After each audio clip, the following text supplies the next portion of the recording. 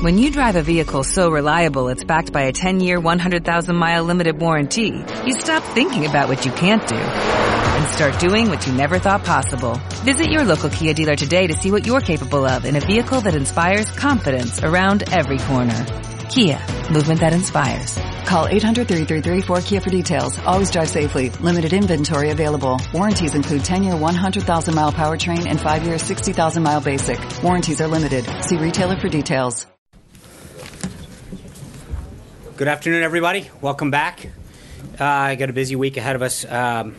Before I get started, I want to just give you a quick update on something. I know in the past there's been several questions about the president donating his salary to charity. I've got an update for you on that.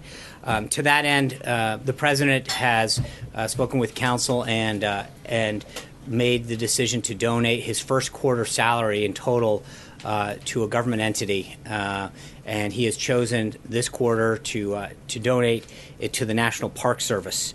The Park Service has cared for our parks since 1916, and the president is personally proud to contribute the first quarter of his salary to the important mission of the Park Service, which is preserving our country's national security. So it is my pleasure, on behalf of the President of the United States, to present a check for $78,333 to the Secretary of the Interior, Ryan Zinke, and Superintendent of the Harpers Ferry Park Site, Superintendent Brandenburg.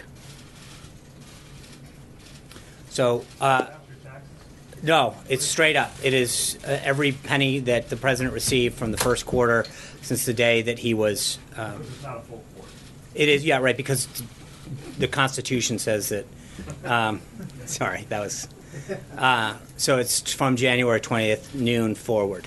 With legal cash, though. Yeah. With that, I'm going to let Secretary Zinke make a few comments about the Department of Interior and the work that they're doing, and hopefully the President's. So. Well, thanks.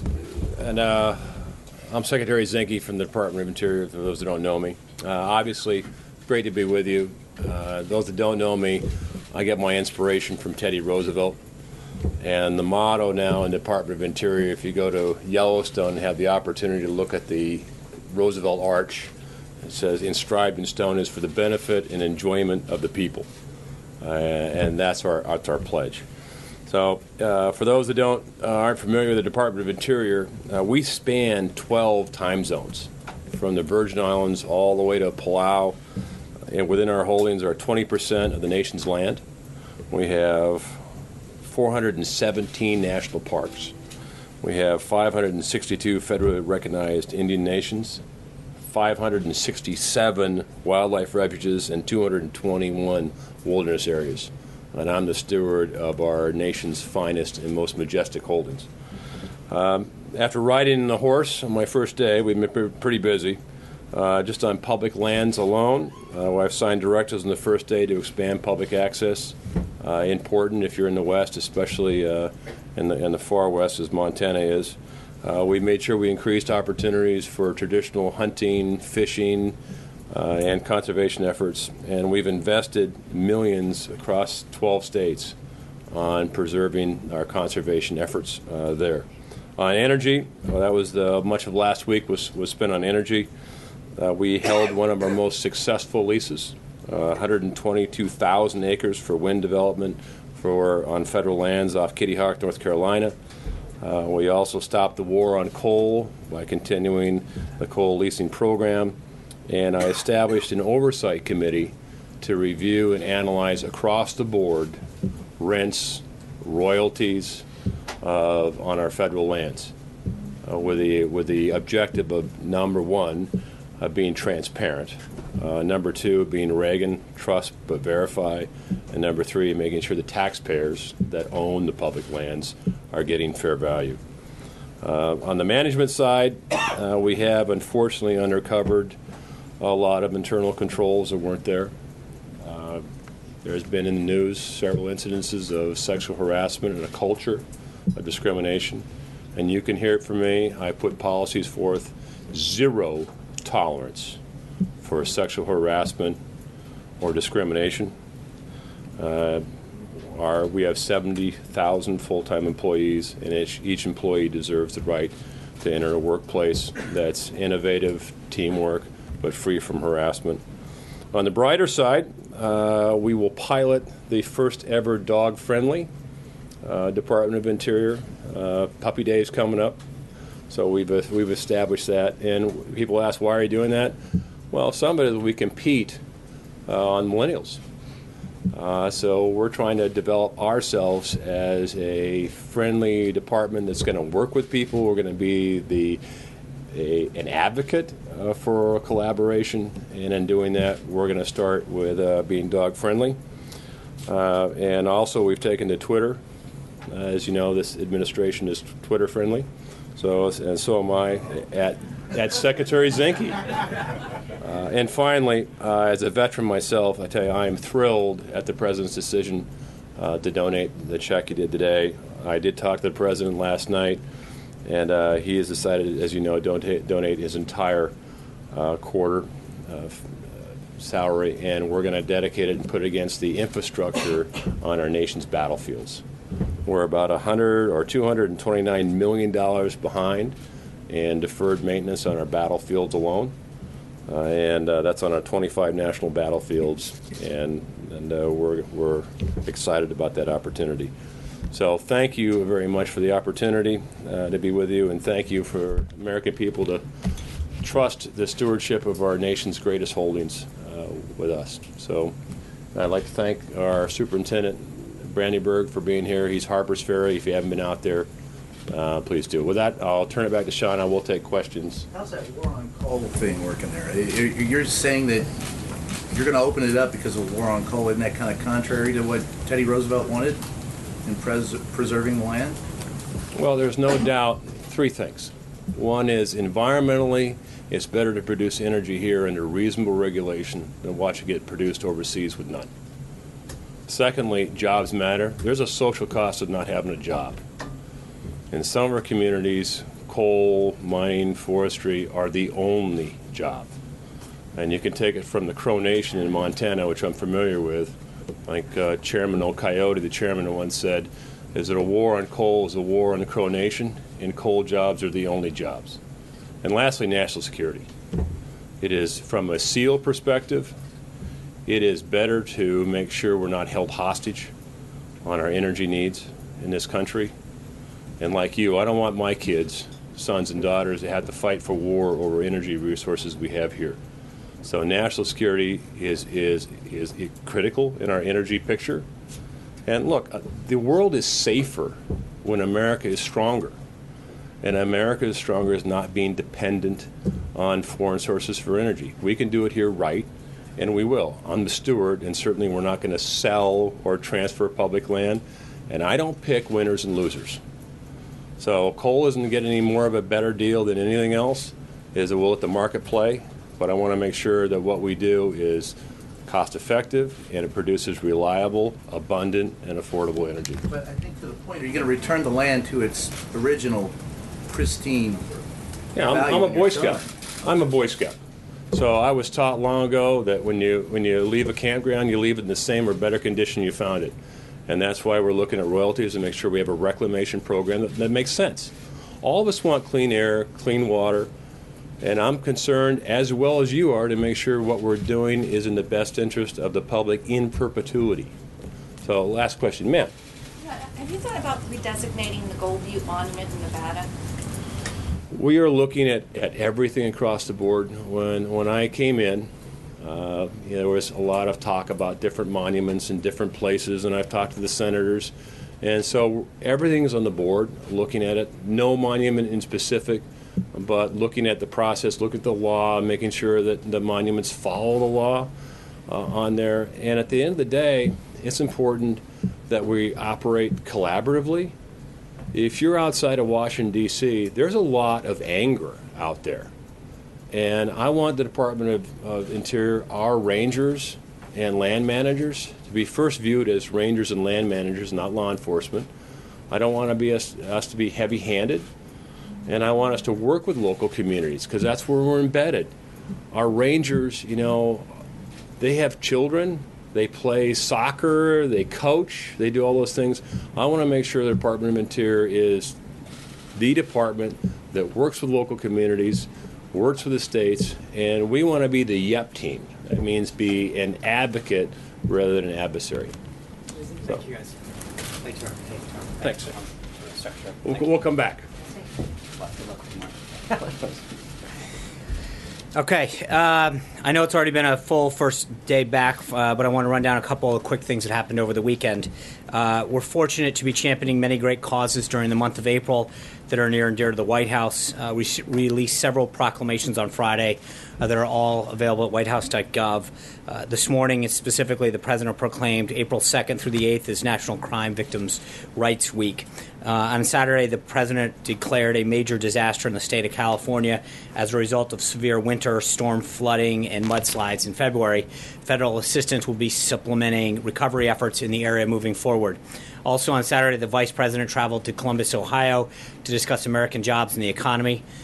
He spoke with business leaders at Dynalab, an American-owned, operated electronic manufacturing services company.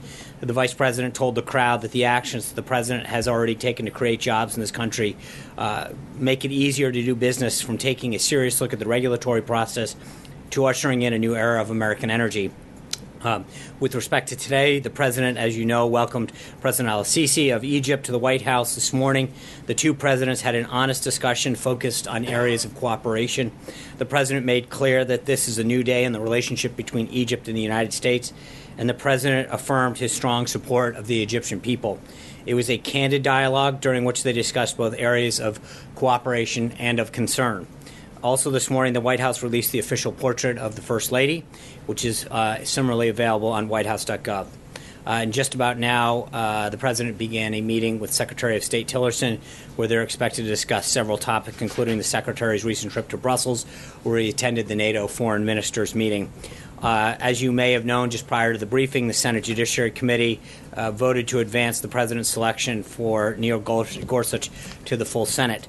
While the White House was pleased that beyond the committee partisan vote, more Democrats have moved past partisan obstruction to acknowledge that Judge Gorsuch is simply qualified and deserving of being on the bench. But we're obviously disappointed that the overwhelming majority of them are still playing politics with the nation's highest court. If the Democrats get their way, and I know the numbers are looking that way, this is going to be the first successful filibuster of a nominee to join the Supreme Court, which is clearly unprecedented. With a vote on Judge Gorsuch expected Friday, the American people will see which senators are willing to keep the seat open to get in the way of President Trump making progress on one of his most significant choices so far. Also today opens the application process for this year's H-1B visas. The President has spoken about the H-1B visa program in the past.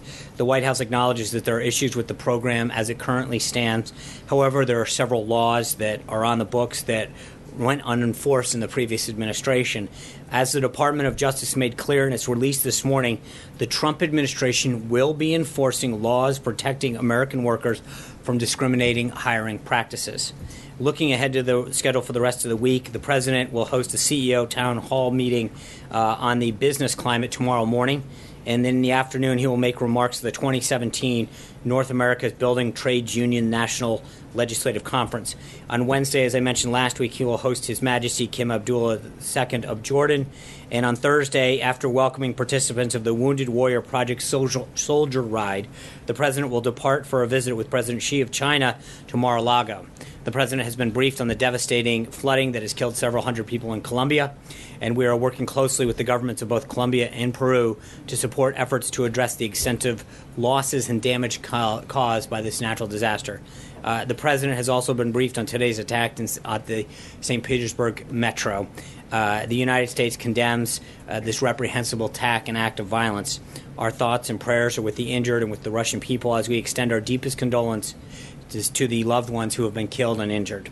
Attacks like these on ordinary citizens just going about their lives remind us that the world must work as one to combat violence in all forms. The United States is prepared to offer assistance to Russia that it may require in investigating this crime. And with that, I'd be glad to take your questions. Cecilia. Thanks. A couple questions on the same topic. Jared Kushner's trip to Iraq today. Why is he there and not the Secretary of State today? What's the message that the President is sending by having Jared Kushner be the one to take this trip? I don't think it's not a binary choice in this particular case.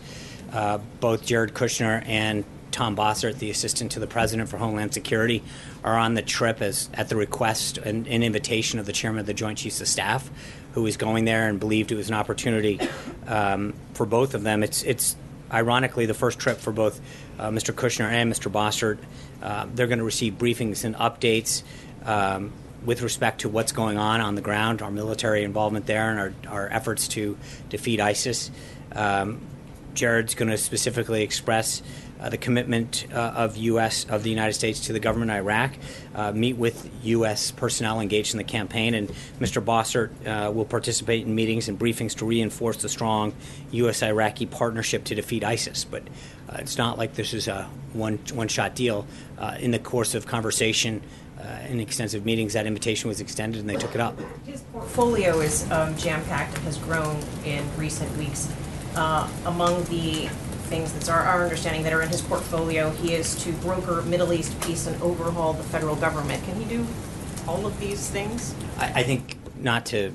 It's not like he has a team that he oversees, and I think there's a lot of areas that he has been working very diligently on behalf of the government, on behalf of the president's agenda. So going over and getting a firsthand understanding of the work that's being done, to thank the government of Iraq, to see some of the sacrifice and progress that our team is making on the U.S. side, is an opportunity that I think every government official and every member of the media should frankly take advantage of if offered that opportunity. Matt? Thanks, Sean.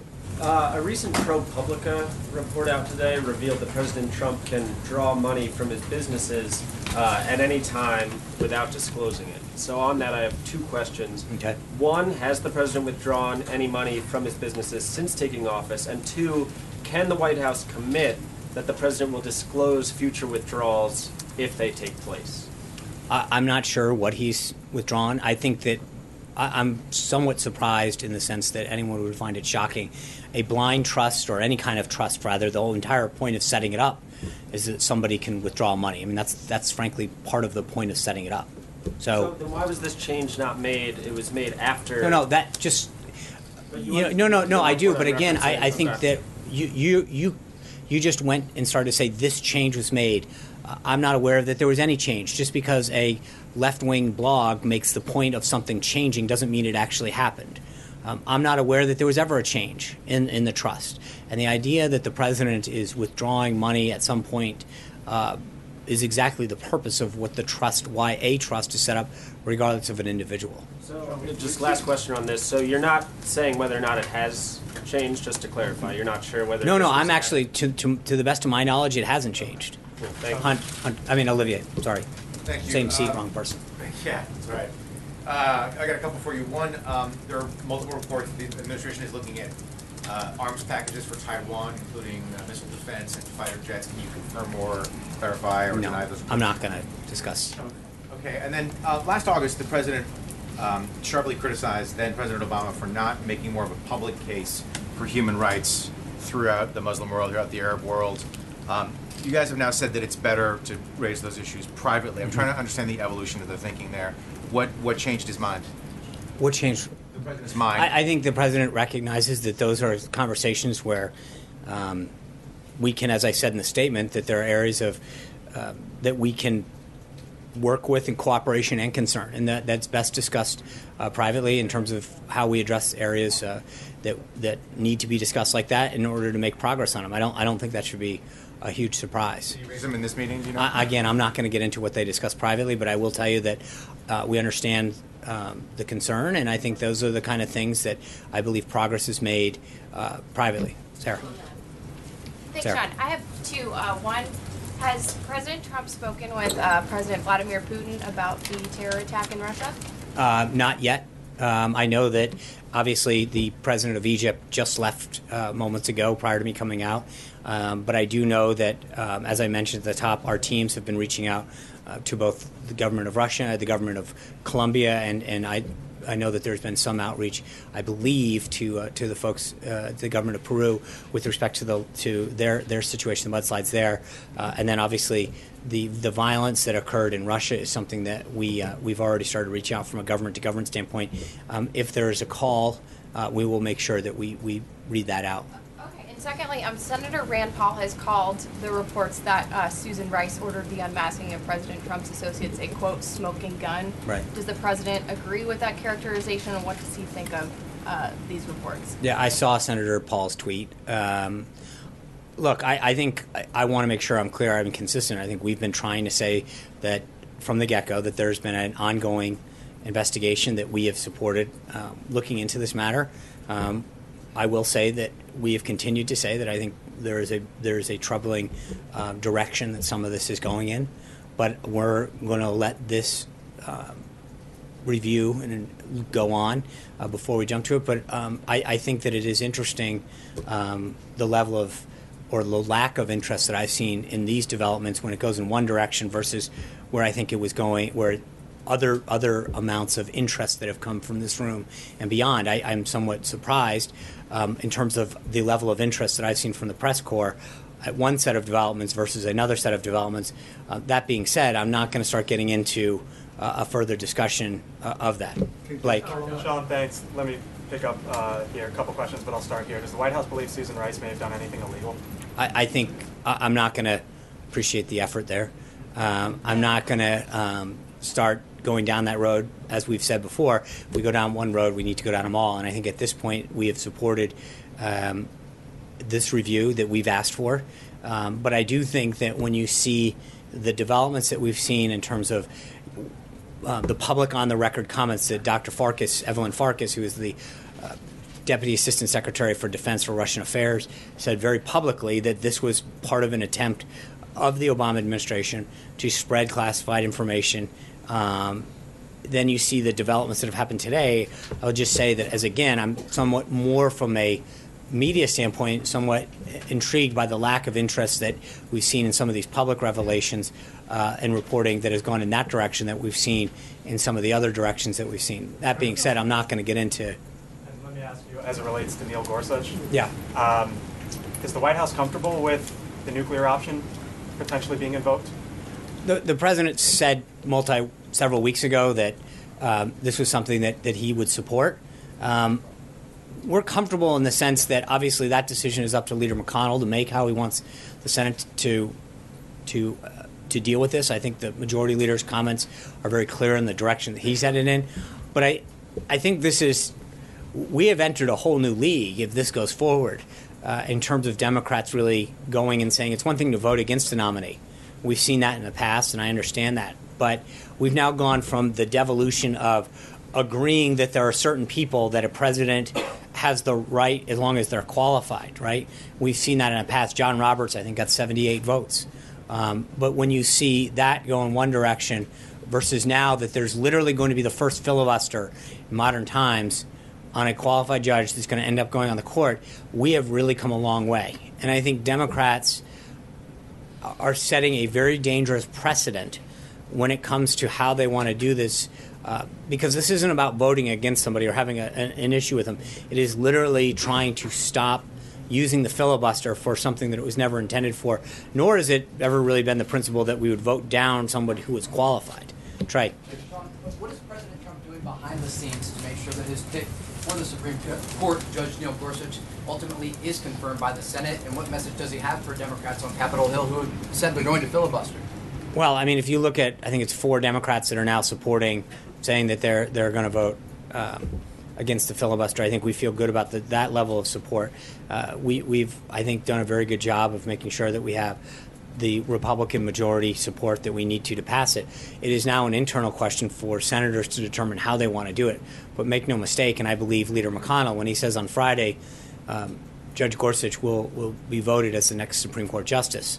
Can you just take me through what Friday looks like for the president? Obviously a major meeting with the president of China, but his eyes are going to be here on Washington. Is he going to be making phone calls Thursday night trying to gauge Well, I think he's going to be, we look forward to heading down to Florida Thursday to engage in some bilateral and bilateral plus meetings with the president and his team from China. Obviously that will continue into Friday morning, but we'll see how Friday evolves. But I don't think there's any question right now, according to Leader McConnell and others, that we're going to have an Associate Justice of the Supreme Court ready to go. It's a question of how it happens. Zeke. Just a couple questions about the SHAG presentation earlier in the briefing. You mentioned that he was decided to give the money to the Park Service at the advice of council. Is there an issue with him making a donation to a nonprofit?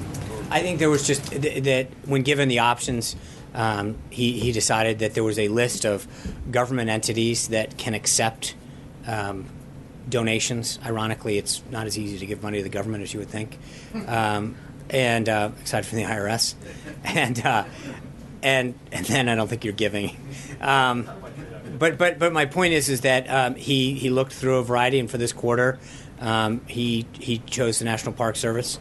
But it was a decision that he made based on his council presented him with several options, and he believed that, as Secretary Zinke pointed out, that there was some great work being done there, especially that needed to do to restore our great battlegrounds, and wanted to do his part. Speaking of giving money to the federal government, the president's been going to Mar-a-Lago again this weekend, has been facing calls from both officials in New York and in Florida, either to appropriate federal funds or request federal funds, which were not in the budget, for the additional security burdens that they have faced given his residences there and his travels into those places, or to reimburse those local governments out of his own pocket. Obviously, this is a president who is far wealthier than any president we've seen in modern times, and he has the capability to make those outlays. Is that something the president is considering, or has he decided to make those outlays to reimburse? Well, I think there's a few things. Number one, the request to go to Mar-a-Lago was something that the Chinese, that was negotiated with the Chinese. And so I think this is a very high-level visit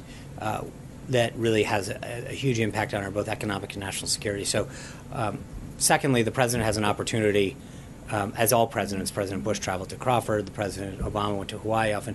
I mean, this is not something that you can control. There is a security aspect that the Secret Service determines when the president and the family travels. That's not dictated by the President of the United States. And third is, I would know, ironically, this is a day that the President just donated a significant amount of money of his salary back to the federal government. And so, respectfully, it's like, it's at what point does he do enough? He just gave a very sizable donation. Though that's a very small. But that's not how we judge. I mean, I think to be able to say that. I mean, he isn't taking a salary. I think he stepped down from his business. He's walked away from a lot. I think let's. I think at some point he's done quite a bit in terms of making a donation to the government. John. Sean Beckett, Susan Rice, if I could. The fact that it's allegedly the former National Security Advisor who requested the unmasking when it came to the incidental collection of people who were associated with the Trump campaign and the Trump transition puts that now squarely in the White House.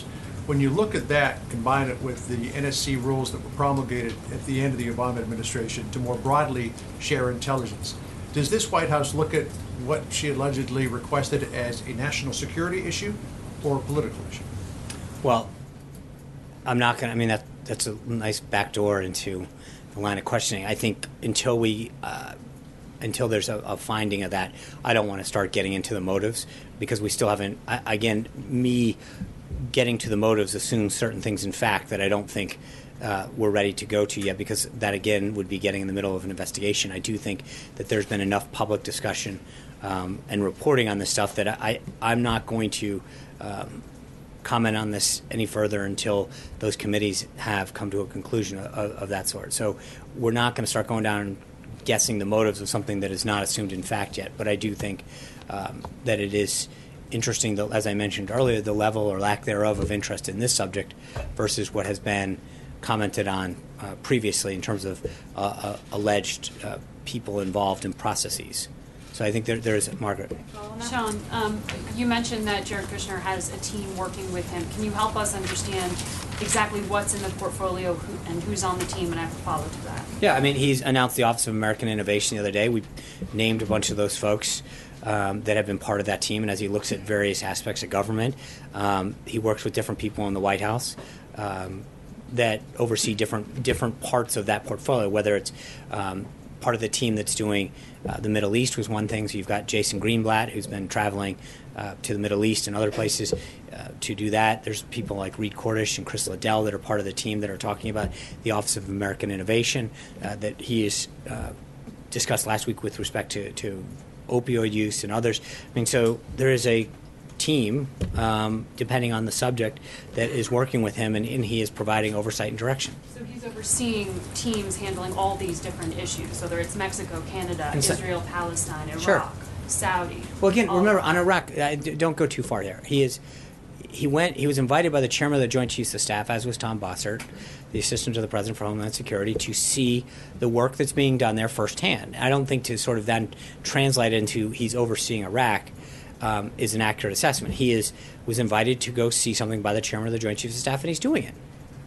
But my follow on that is, I appreciate how he's in such a unique position and so trusted by the president. But there are people who could look at the situation and say, the White House isn't meant to be run as a family business. There are institutions with experienced diplomats who have years of decades of linguistic and experience on the ground. But, with respect to what?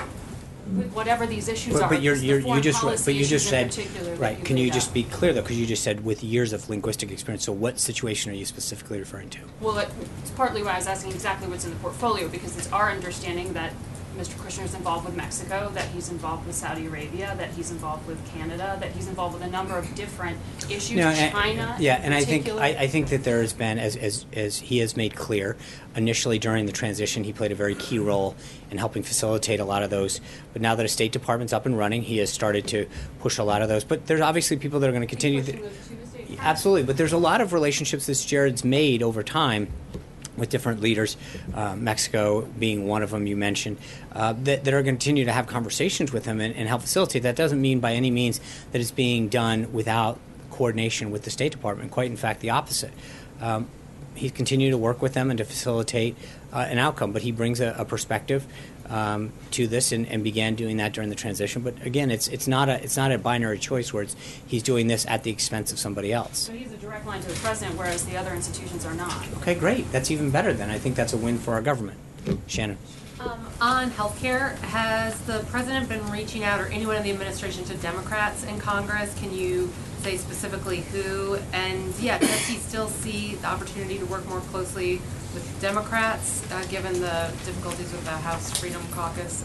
I think the president has made clear that he intends to work with anyone who wants to help him get to the number of votes. He obviously had a very productive discussion this weekend with Senator Paul. I know the vice president has been actively engaged, as well as other members of the staff, with members of the House in particular. And they're going to continue to try to find a way forward. But there are some, I'm not going to expose every member that's had some of these. Some of them want to back channel this to offer solutions and constructive ways forward.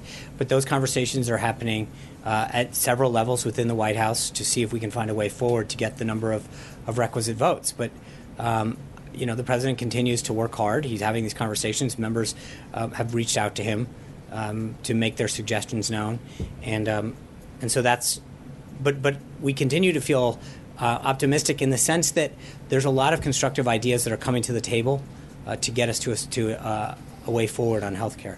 I just want to make one admin announcement. Tomorrow, the president is, as I mentioned, he's giving a speech tomorrow with a roundtable of CEOs on the American workforce, and then tomorrow he'll be speaking again at the American National Building Trades Union. So we'll have some kind of background briefing before the day because he is speaking live. So we will, on the guidance tomorrow, have something for you in terms of what we'll do for a briefing. We're working on that now. With that, I'm going to end for today and let you guys have a good one. Take care. Thank you, guys.